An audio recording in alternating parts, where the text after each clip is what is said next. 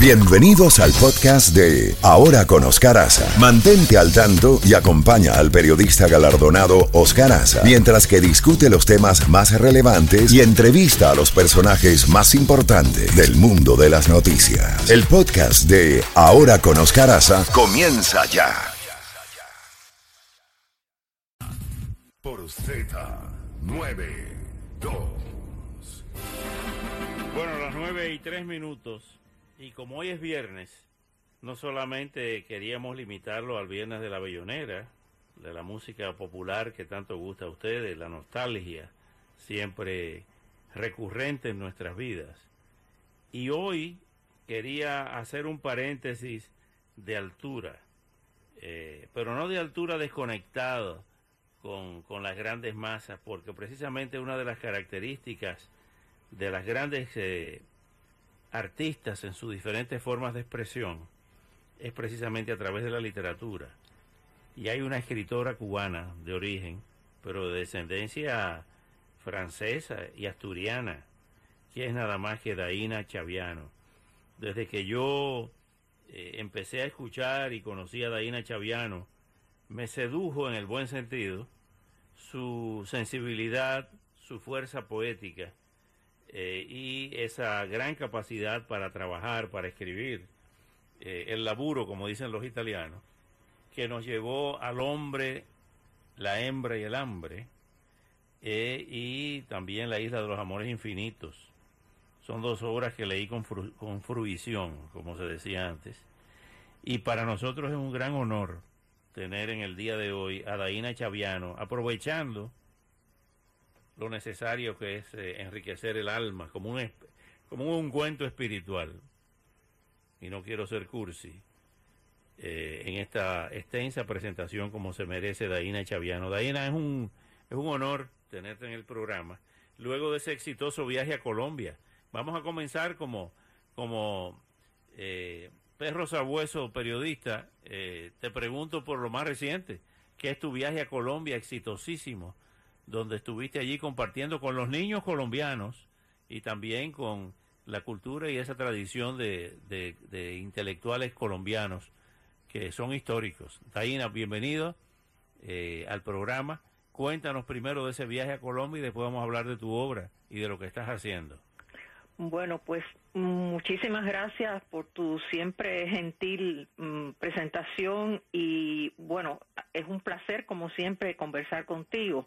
Ya tú eres casi de la familia de aquí, de mi casa, digo yo, porque vemos siempre tu programa en la noche, el que sale por televisión y bueno, ya como te digo, es casi un amigo de la casa, además de bueno, que te considero una persona que admiro mucho también dentro del campo periodístico en todas sus facetas.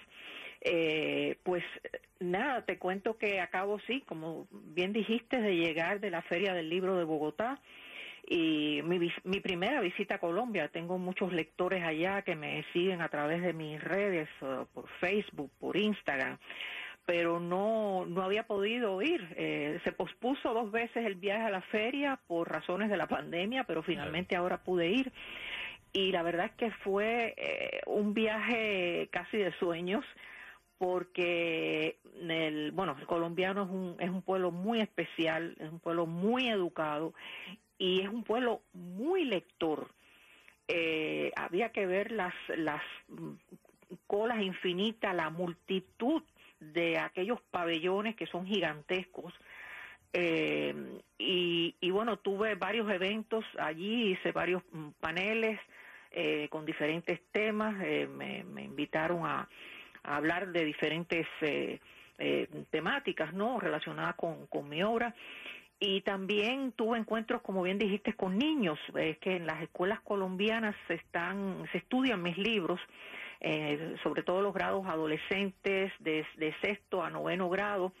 2 de mis libros publicados allí por editoriales, por una editorial colombiana, se estudian en las escuelas, Amoroso Planeta y País de Dragones.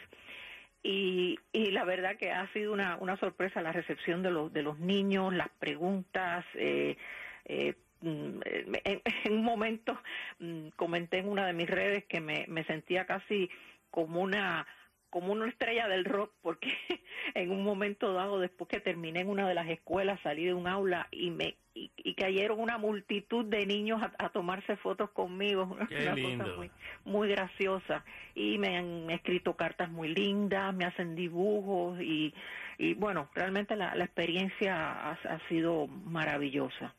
Daina, ¿qué te lleva a ti? Yo creo que esto te lo he preguntado en varias ocasiones, pero ¿qué te lleva a ti a la literatura fantástica y a la ciencia ficción, considerándote junto a Angélica Gorodischer, la argentina, y a Elia Barceló, la española, como las componentes de la llamada Trinidad femenina de la ciencia ficción en Hispanoamérica? Mira, yo desde que era muy niña y empecé a leer, siempre me atrajo la literatura fantástica y la de ciencia ficción. En términos generales, la mitología, los cuentos de hadas, la fantasía, todo lo que tenía que ver, incluso leía libros de astronomía, de ciencia astronómica. Siempre me llamó la atención toda esta temática, la posibilidad de hablar a través de personajes no humanos, pero que tenían todas las preocupaciones, los sueños, los dolores, las angustias del ser humano. Y esto lo hice por instinto, desde que empecé a escribir. También empecé a escribir cuando tenía 10 o 11 años y nunca paré de hacerlo. Pero creo que ya de adulta y analizando un poco, mirando hacia atrás y viendo lo que ha sucedido con lectores de todas las edades, yo creo que la fantasía permite utilizar símbolos a través de los cuales, y estos símbolos pueden ser desde seres mitológicos hasta situaciones arquetípicas. Creo que es posible romper ciertas barreras de lo racional y llegar a lo más profundo del subconsciente, del subconsciente y de las emociones del ser humano. Y en este sentido, la fantasía es mi manera natural de expresarme, porque también veo la vida de una manera particular, digamos, y nada, se ha convertido en mi manera de abordar los problemas del mundo. Los últimos libros míos ya es lo que se llama literatura híbrida, es decir, hay desde fenómenos paranormales, problemas políticos, erotismo, historia, temas arqueológicos y toda esta mezcla pues me permite también abordar muchos temas de la manera más amplia posible. ¿Te llama la atención ese descubrimiento de ayer del hueco negro a 500 millones de años luz de la Tierra, donde, y lo digo porque en el caso mío fui tan mal estudiante de ciencias que me he convertido en un esclavo ahora, a la edad que tengo, de leer a Hawkins y de leer ese mundo que realmente es impresionante, y con tu fértil imaginación me imagino que estarías ya pensando en un proyecto de escribir sobre ese tema y sobre el tema de los tiempos que son tan relativos, porque en lo que vimos ayer, y lo estaban diciendo los astrónomos, la asociación esa de astrónomos del mundo, de que ocurrió hace 15.000 millones de años luz de la Tierra, y ayer fue que lo recibimos. ¿Realmente eso existe o es producto de la imaginación de un escritor extraordinario de ciencia ficción fantasmagórico? No, mira, una de las desventajas de haber escrito ciencia ficción es que todo lo que anuncian ahora no nos toma de sorpresa para nada a ningún escritor. Yo estoy viviendo con esta teoría de los huecos negros desde que era niña y empecé a leer todos estos libros de astronomía y física cuántica, y ya se hablaba de del hueco negro como una posibilidad desde el punto de vista matemático y bueno, ya habían predicho eso. y yo conviví con eso. Dentro de los libros de ciencia ficción se hablaba siempre de los famosos huecos negros y bueno, hay una serie de cuestiones relacionadas con él, que ocurriría si una nave es atrapada en las inmediaciones de un hueco negro, el tiempo se ralentiza, o sea, se disminuye, en fin, ocurren una serie de fenómenos medidos matemáticamente ya por los físicos, y ahora cuando finalmente se descubre la teoría, porque esto es lo que pasa con la física cuántica y la astronomía, que siempre se predicen cosas que no se han descubierto a través de los elementos de la física y de la matemática, y después se descubren. Entonces, a mí no me ha tomado nada de sorpresa, o sea, para mí, yo leo esa noticia y digo, pero esto yo lo sé hace años, y entonces no me asombra, digamos. Como te digo, los escritores de ciencia ficción, por desgracia, siempre vivimos en el futuro, y entonces cuando ocurran las cosas que yo veo que el resto de la gente se asombra o dice va a ser posible, o salen las noticias, yo me quedo como pensando, digo, pero es que esto es viejo, esto Daina, te quiero hacer una pregunta que nadie más se va a enterar, nada más tú y yo. Sí, vale. ¿Estamos solos? No,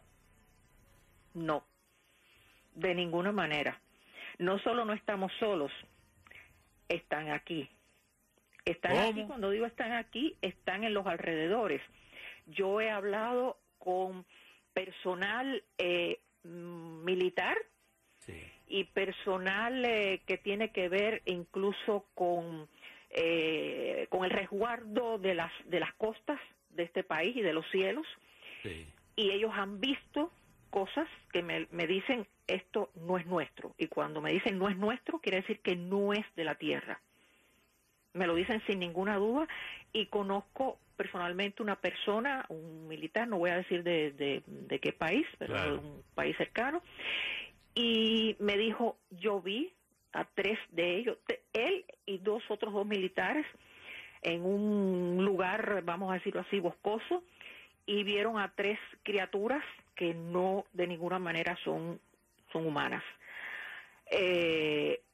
Con esto te quiero decir que igual cuando salen noticias que si es un ovni, que ovni tú sabes que le dicen a los objetos voladores no identificados. No identificados, sí. Cuando veo estas noticias y la gente dice, no, eso es mentira, porque eso puede ser de aquí o de allá, o es una estrella, o es un no sé qué, y yo, bueno, me quedo callada, no digo nada, porque claro, no, ¿para qué voy a convencer a nadie de lo que no quiere ver? Pero te digo que existen y que están muy cerca, muchísimo más cerca de lo que la gente piensa. Hubo una entrevista que se le hizo a Stephen Hawking. Uh-huh. Yo al final me convertí en un fan de Stephen Hawking. Uh-huh. Que coincide contigo de que no estamos solos, pero que no pensemos que si nos encontramos con uno de esos seres va a ser una rubia despampanante como Marilyn Monroe, porque él tenía un gran sentido del humor, y entonces dijo que ojalá que nunca nos conquistaran, porque que nunca nos descubrieran, porque el que descubre es el que conquista. Es una buena opinión. Sí, pero yo estoy y Hawking, ya falleció, un genio, sin duda alguna, de la física, pero él tenía una visión humana un poco, yo diría que pesimista del hecho. Sí. Mira, si nos hubieran querido conquistar, hace rato que no estaríamos aquí hablando tú y yo. O estaríamos hablando quizá en otro idioma. Sí. Mira, están aquí, pero están observando. Por lo que me han dicho, esto es un personal militar que yo te comentaba antes, ellos están simplemente investigando, mirando qué es lo que ocurre, no van a intervenir absolutamente en nada, eso no es su objetivo, son científicos, están mirando. Y a ver si sobrevivimos a nuestros propios disparates, claro, y a la violencia intrínseca en el ser humano, que es una raza muy violenta, pero yo no tengo el menor temor de que van a venir, ni ni que van a hacer absolutamente nada con nosotros. Si alguien destruye la tierra, vamos a ser los seres humanos. Así es. Daina, realmente te reitero que es un placer inmenso conversar contigo y tenemos que hacerlo más a menudo, porque la vida se nos va escapando y nos quedamos incomunicados, y ahora con estos hábitos, principalmente de los muchachos, nos estamos convirtiendo en unas sociedades de autistas donde no nos comunicamos, sino nos adherimos como una pieza, como una extensión de las redes sociales, ¿no? Así mismo, ayer estábamos comentando eso mismo, una familia caminando por aquí, por el lugar donde yo vivo, y estaban padres e hijos y todo el mundo mirando sus respectivos teléfonos, nadie hablaba, nadie hacía nada. En fin. Bueno, Daina, cuídate mucho y estamos en contacto. Cómo no, Oscar, un placer como siempre hablar contigo. Bueno, gracias. Señores, Daina Chaviano, una mujer excepcional, sí, señor, de una cultura ilimitada, de una capacidad de expresión espectacular, y uno siempre está tratando de conversar con ella, porque fíjense que muchos de ustedes no sabían los conocimientos que tiene Daina Chaviano, de astrofísica, de ciencia ficción a través de su literatura, pero de grandes realidades como es la física y las matemáticas. ¿Quién lo hubiera dicho que una escritora de la literatura se puede pasar a las ciencias exactas, o no tan exactas ya, porque ya todo está en una especie de question mark? Pero vamos a aterrizar aquí, antes de irnos a la pausa, y pues escuchar otro tema tremendo, que es el aumento de los suicidios, señores. Hablando de la violencia de nosotros aquí en el planeta, de los humanos, que todos queremos dirigirlo, la mayor parte de las cosas, a través de los golpes y de la muerte, y de la agresión, y de las bombas. Precisamente hablando de bombas, vamos a refrescar un poco con esta bomba